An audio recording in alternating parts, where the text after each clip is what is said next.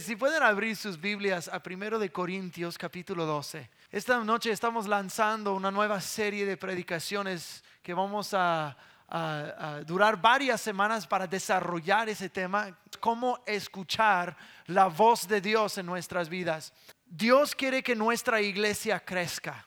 No estoy hablando acerca de números, aunque no es mal crecer numéricamente, pero mi trabajo como el pastor aquí no es para crecer una iglesia numéricamente grande. Mi trabajo es crecer gente grande. Y Dios quiere que nuestra iglesia crezca. Yo siento en mi espíritu de que Dios quiere que nosotros aprendamos cómo mejor escuchar su voz hablándonos en nuestra vida cotidiana. Nuestro Dios habla. Es hora de esta iglesia comenzar a escuchar su voz por sí mismo. Es hora de nuestra iglesia comenzar a profetizar. Profetizar durante los servicios.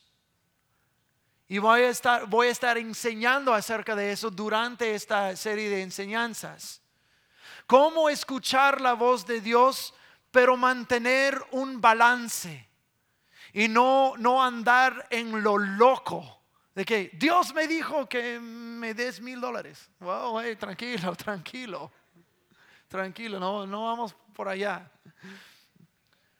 Muchas personas toman en vano el nombre del Señor, y eso no es usar el nombre de Dios como una maldición. Sí, tendría que ver, yo creo. Pero lo que creo que es más como la gente usa el nombre de Dios en vano, es decir, Dios dijo cuando Dios nunca dijo. Eso es tomar en vano el nombre del Señor. De ir hacia un desbalance espiritual de que el Señor me dijo, y uno nunca lee su Biblia y está desbalanceado espiritualmente porque Dios me dijo.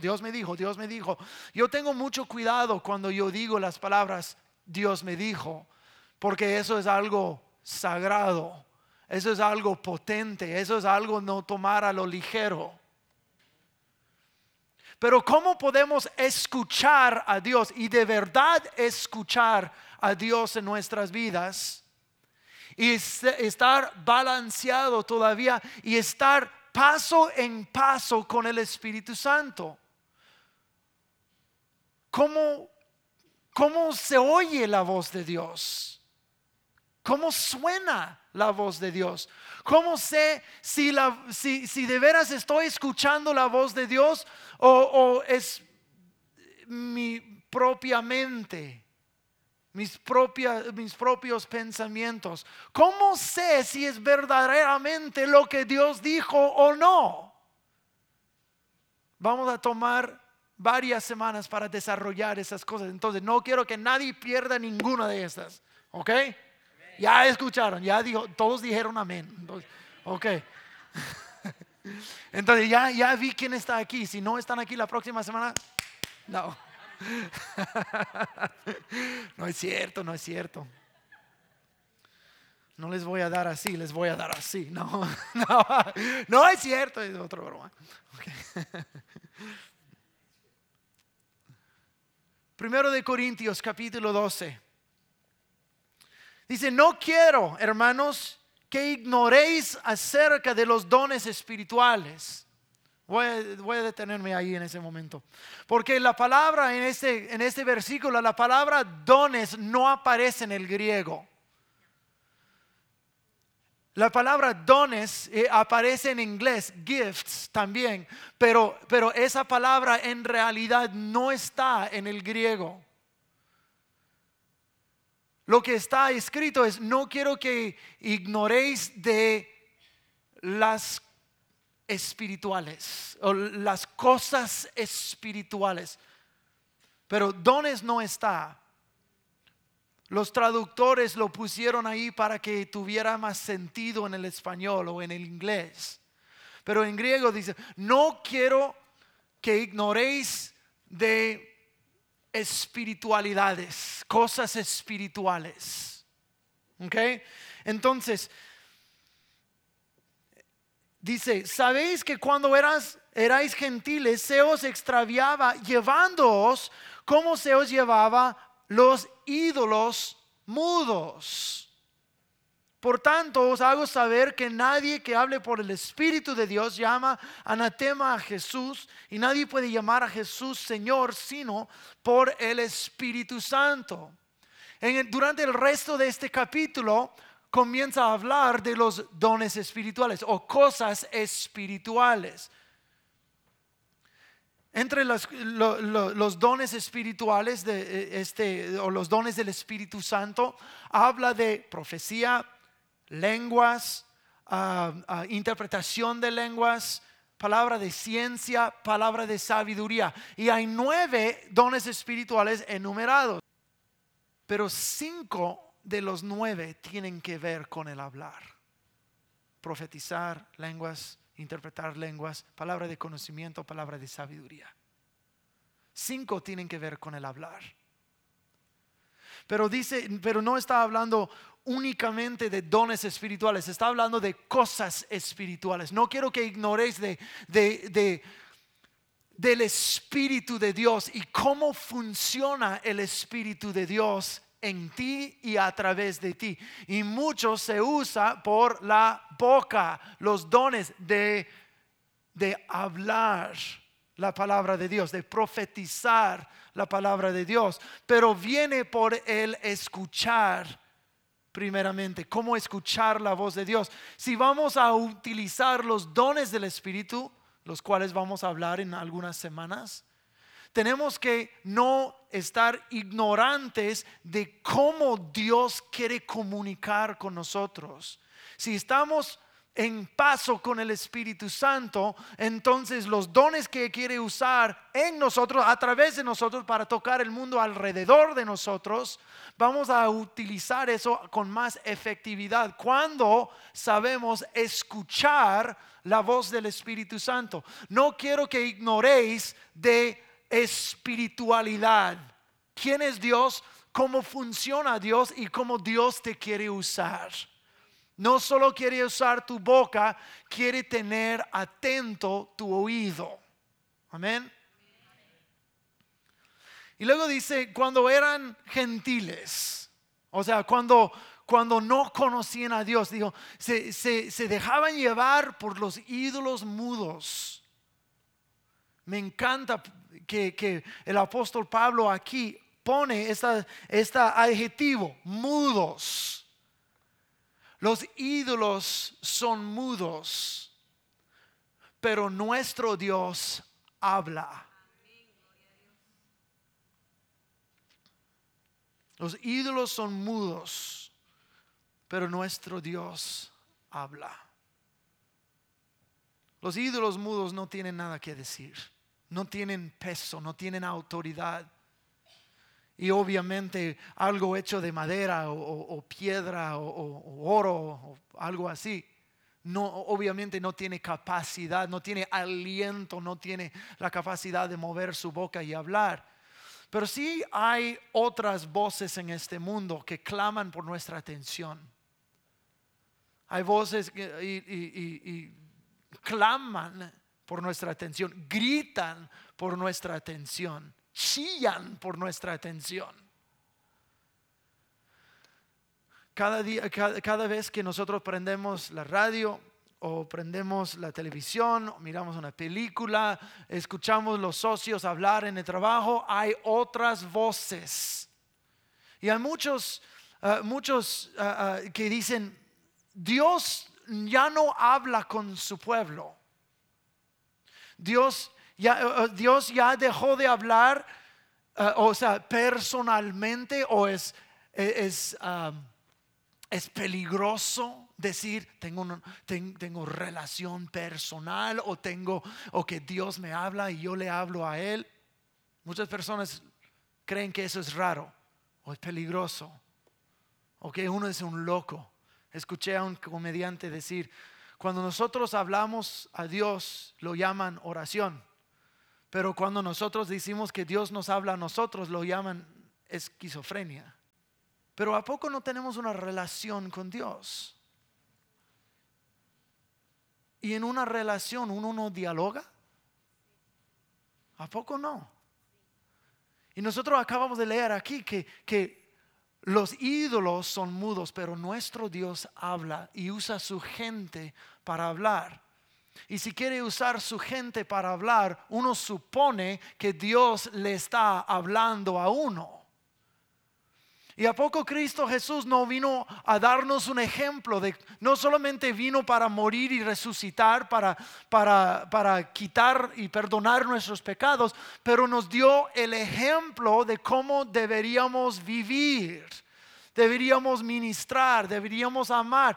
Y a través del libro del Evangelio de Juan, Jesús dice vez tras vez: yo solo digo lo que oigo mi Padre decir, y solo hago lo que yo veo mi Padre hacer. Mis palabras no son mías, son de mi Padre. Entonces, si Jesús no está diciendo sus propias palabras, sino hablando las de Dios, entonces eso quiere decir que Jesús vivía en una comunión íntima con Dios, que Dios le hablaba y Jesús le escuchaba, y luego Jesús proclamaba. Eso es el ejemplo. Y Gálatas 2:20 dice: yo he sido crucificado con Cristo, y ya no vivo yo, sino Cristo vive en mí. Y si Cristo vive en mí, si somos el templo del Espíritu Santo, si nuestro Dios habla y los ídolos del mundo son mudos, ¿por qué no podríamos nosotros escuchar la voz de Dios? No tiene sentido decir: oh, Dios ya nos habla. Oh, pero gente que dicen eso, dicen: pues Dios ya no necesita hablar con uno porque nos dio la Biblia. Ok, y sí, estoy de acuerdo con el punto de que la mayor forma que Dios nos habla es a través de la Biblia. Oh sí, oh sí. Yo recuerdo cuando Teresa y yo éramos novios. Bueno, todavía somos novios, pero antes de casarnos, novios, ¿verdad? Son un par de pimpollos. De que cada día, o casi cada día, ella trabajaba ahí en Beverly Hills.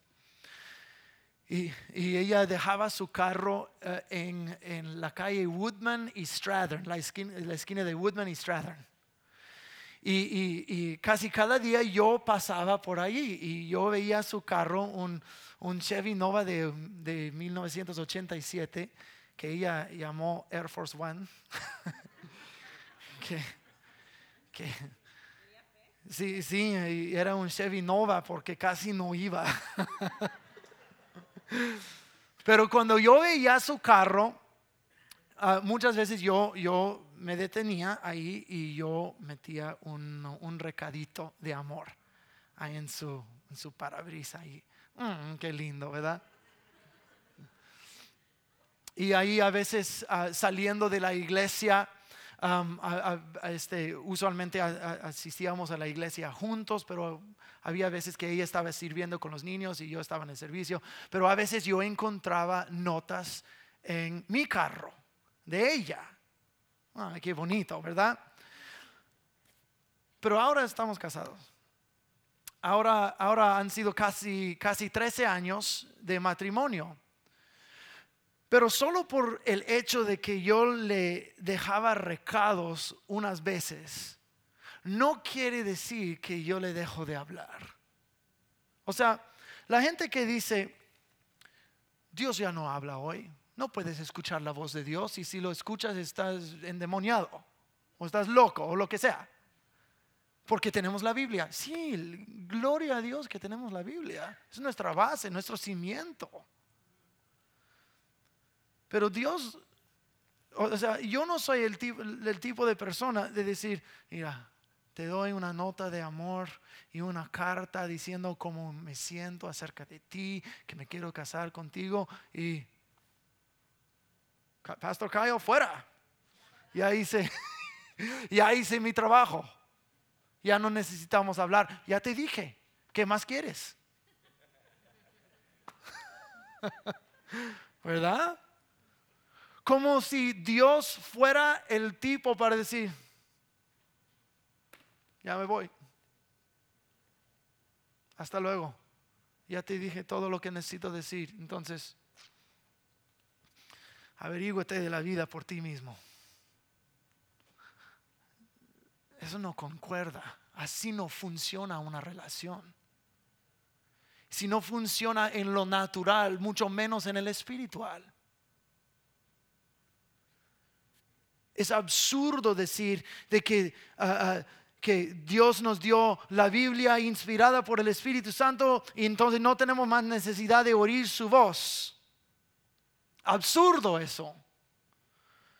Porque si el Espíritu de Dios inspiraba a los autores para escribir este libro, si ese libro es inspirado por el Espíritu Santo, ¿por qué no necesitaríamos el mismo Espíritu Santo para revelarnos las verdades que están aquí?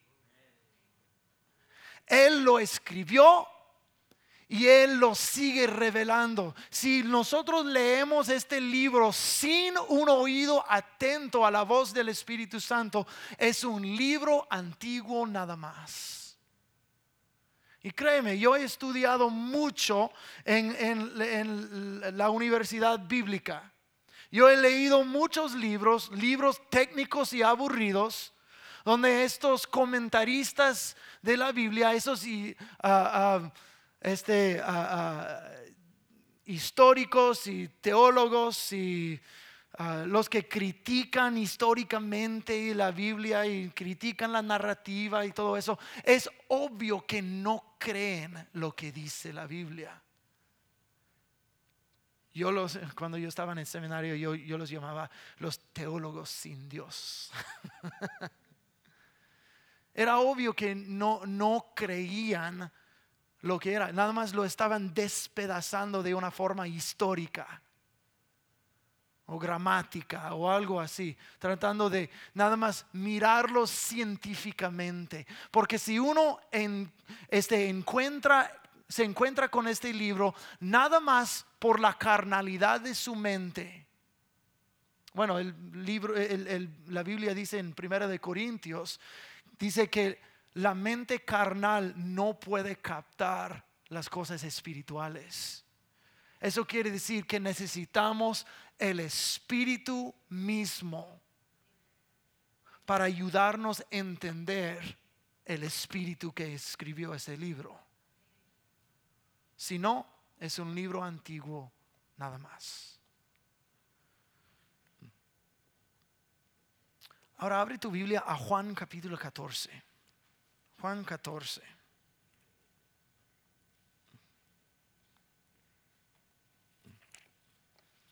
Comenzando en versículo 19.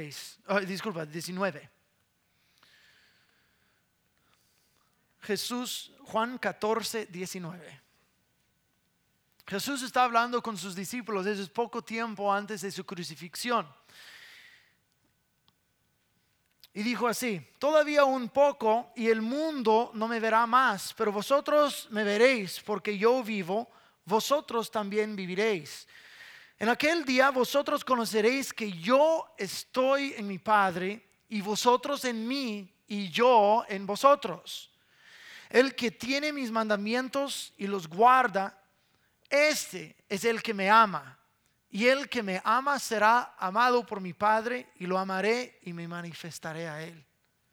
Le dijo a Judas, no el Iscariote: Señor, ¿cómo es que te manifestarás a nosotros y no al mundo? Respondió Jesús y le dijo: el que me ama, mi palabra guardará, y mi Padre le amará, y vendremos a él y haremos morada con él. El que no me ama no guarda mis palabras, y la palabra que habéis oído no es mía, sino del Padre que me envió.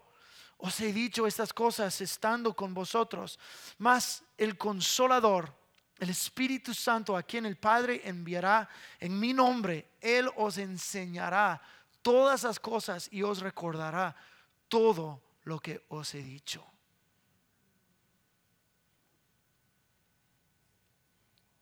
Jesús mismo prometió revelarse a nosotros, manifestarse a nosotros.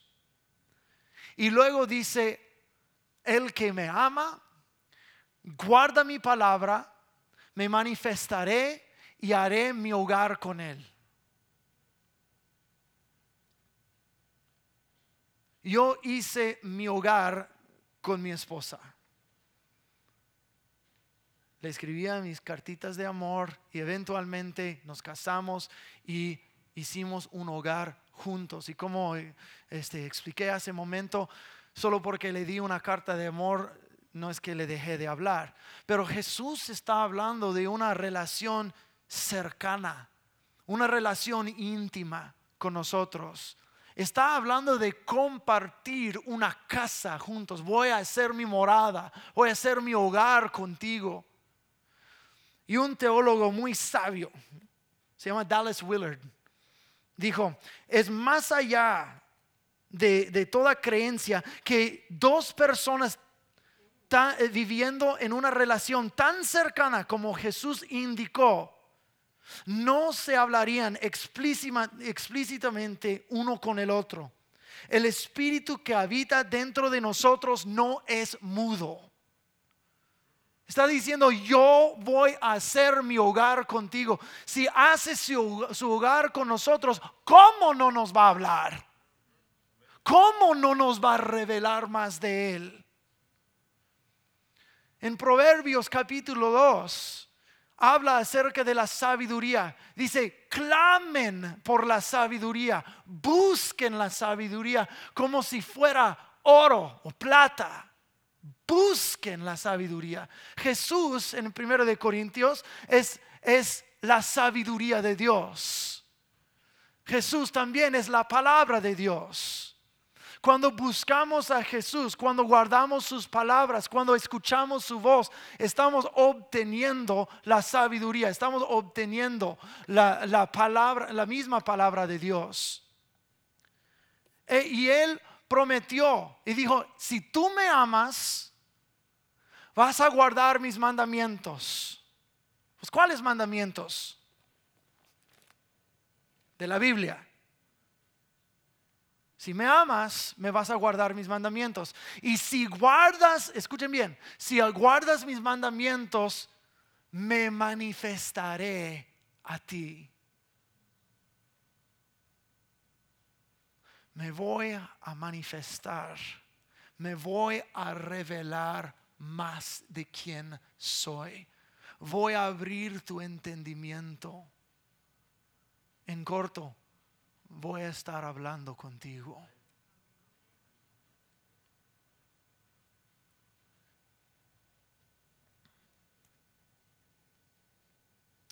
El Espíritu Santo que habita dentro de nosotros abre el camino para que Dios hable con nosotros íntimamente. Dios quiere hablar contigo. Pues pastor, yo no sé cómo escuchar su voz. Pues qué bueno que vas a estar aquí todos los miércoles por las próximas semanas, porque sí vamos a hablar de eso. Pero Dios no habla siempre de la misma forma. No siempre habla de la forma que tú pienses. Pues yo nunca he escuchado su voz. No estoy tan seguro de eso. Tal vez has escuchado su voz, pero en una forma que no reconociste. Eso es para luego. Jesús prometió manifestarse, revelarse a nosotros. Si me amas, guardas mis palabras. Si guardas mis palabras, me voy a manifestar a ti. Y cuando me manifiesto a ti, haré mi morada contigo. ¿Okay? Pero también Jesús prometió que el Espíritu Santo nos enseñaría. En capítulo 16, versículo 12, dice, Jesús está hablando, ese es el mismo discurso antes de la crucifixión. Dice a sus discípulos, aún tengo muchas cosas que deciros, pero ahora no las podéis sobrellevar. Pero cuando venga el Espíritu de verdad, Él os guiará a toda verdad, porque no hablará por su propia cuenta, sino que hablará todo lo que oyere y os hará saber las cosas que habrán de venir. ¿Escuchaste todo eso? Jesús estaba por ser crucificado. Duró 3 años con esos discípulos. Y les dice, yo tengo mucho más que decirles. Pero en ese momento no están capaces de recibirlo. Pero no se preocupen. Cuando venga el Espíritu, Él les va a decir, wow. Uno de los ministerios del Espíritu Santo es hablarnos. Es hablar de parte de Cristo mismo, de parte del Padre, y revelarnos su voluntad, revelarnos las cosas más profundas de sus escrituras. Dice en Salmo capítulo 25, versículo 14, dice, la amistad de Dios es reservada para quienes le temen, y a Él Dios revelará su pacto. Los que temen al Señor, Él brinda su amistad y se revelará.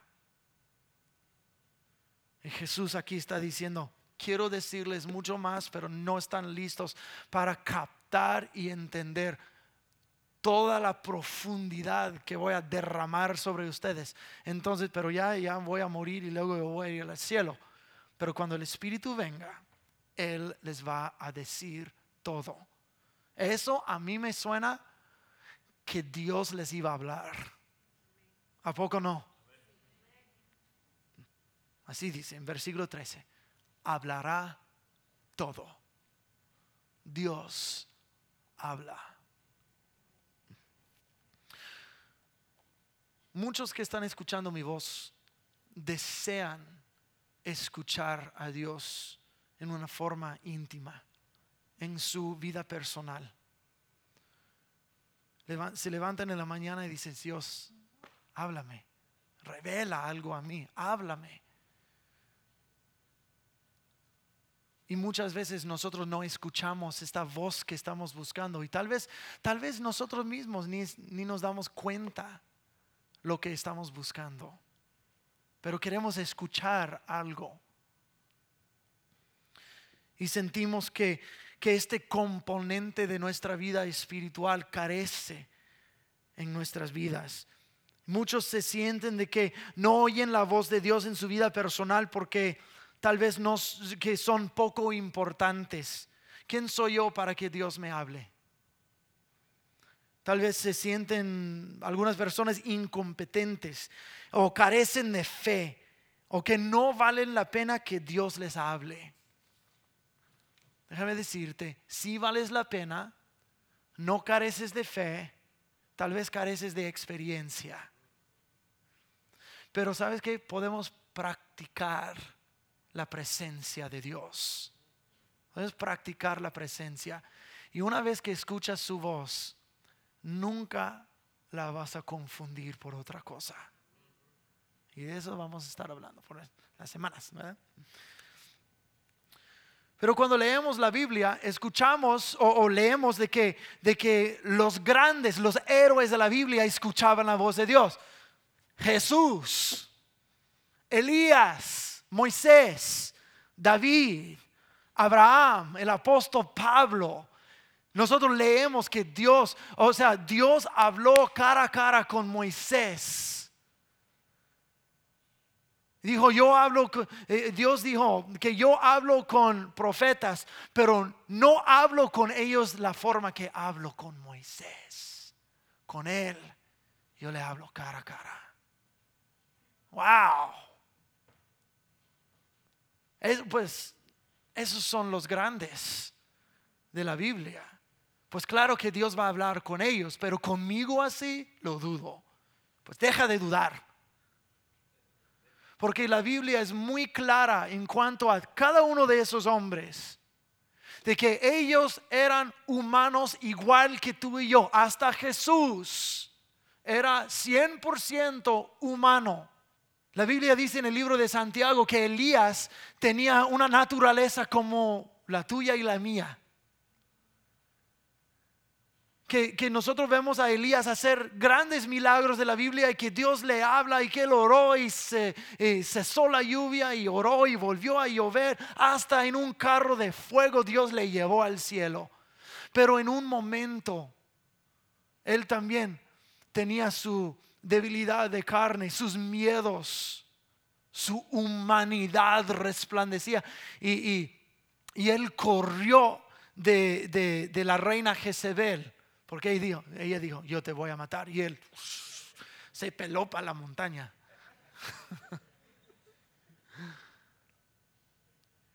Y ahí tuvo un encuentro con la voz de Dios, que vamos a hablar en otro tiempo. Pero Elías era un hombre humano, tenía miedo. ¿Quién aquí ha experimentado el miedo antes? Todos. Elías también. Moisés, con quien Dios habló cara a cara. Cuando Dios le llamó a liberar al pueblo de Israel de Egipto, ¿qué decía? No. Tienes el hombre equivocado. Yo no soy el indicado. Pues yo no puedo hablar. Yo no puedo hacer nada. No. Hasta Dios lo tuvo que regañar. Pero Moisés se vio de poca importancia. Era humano. Pablo, el apóstol Pablo, era humano. Antes de conocer a Cristo, él perseguía la iglesia. Era humano igual. Ninguno de esos hombres se creían algo especial. Era gente normal, con luchas normales, pero aprendieron a escuchar la voz de Dios. Escúchame bien, nuestra humanidad no nos estorba de conocerle a Dios e interactuar con Él, tal como hicieron los, entre comillas, grandes. El hecho de que tú tienes luchas, el hecho de que tú pasas por tentaciones, el hecho de que tú eres un ser humano, no estorba la voz de Dios. La carnalidad puede estorbar la voz de Dios, pero tu humanidad no. Y que se quite de nuestras mentes que solo los grandes de la fe pueden escuchar la voz de Dios. Que se quite eso. No, solo el pastor. No. Eso es erróneo. Solo Moisés. No. Es erróneo. ¿Sabes por qué Dios eligió al pueblo de Israel? Lo hizo por amor. Pero Él dice explícitamente en la Biblia, dijo, yo no los escogí porque eran los más grandes. No los escogí porque eran los más ricos. Digo, de hecho eran los más pequeños. Pero por amor yo los escogí. Dice lo mismo en la primera de Corintios. Pablo está diciendo palabras muy parecidas a su congregación en Corintio. Dijo, ustedes no son los más grandes. Ustedes no son los más sabios. Ustedes no son los más inteligentes. Ustedes no son los más... Uy, qué pastor más amoroso, ¿verdad? Y ustedes no son nada, pero los quiero igual. Si ustedes no son nada, sin embargo, Dios los escogió. Dios escoge a los más o los menos importantes. Escoge a los menos fuertes. Escoge a los más débiles. Para que a través de ellos, cuando Él hace el milagro, la persona no tiene ninguna forma de llevarse la gloria. Si Dios usa los más humildes, los menos importantes, los más burros, puede usarme a mí, gloria a Dios. Y te puede usar a ti. Mira a la persona a tu lado y dile, burro.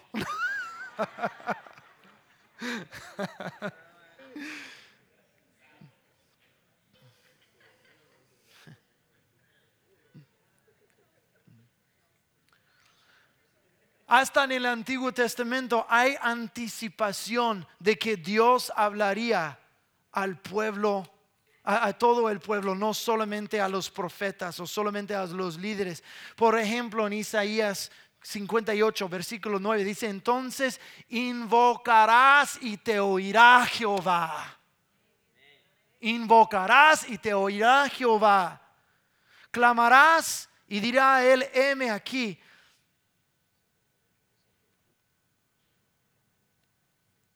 Jeremías 33:3 dice: clama a mí y te responderé y te mostraré cosas grandes y maravillosas de las cuales no sabes. Clama a mí y te responderé. Jesús mismo dijo en Mateo capítulo 7, versículo 7, dice: busca y hallarás. Toca la puerta y se te abrirá. Pide y se te dará. Yo también quiero escuchar la voz de Dios. Tal vez estés pensando: entonces pide, busca, toca, clama. Clama a mí y te responderé. Vamos a clausurar en Juan 14 nuevamente. Que el que me ama guardará mi palabra, y el que guarda mi palabra tendrá convivencia con Dios y revelación de Dios. Dios nos enseña de acuerdo a nuestra fe y de acuerdo a nuestra disponibilidad. Paso a paso Dios nos va revelando su palabra y su voz a nosotros. Requiere que uno tenga un corazón dócil, un espíritu dispuesto y el oído atento. Voy a repetir eso: el corazón dócil, el espíritu dispuesto y el oído atento. Entonces, ¿cómo oigo la voz de Dios? Primeras cosas primeras. El que me ama guarda mi palabra, y el que guarda mi palabra tendrá revelación y convivencia. Primero, enamórate de Jesús. Enamórate de Cristo Jesús. Búscale a Él.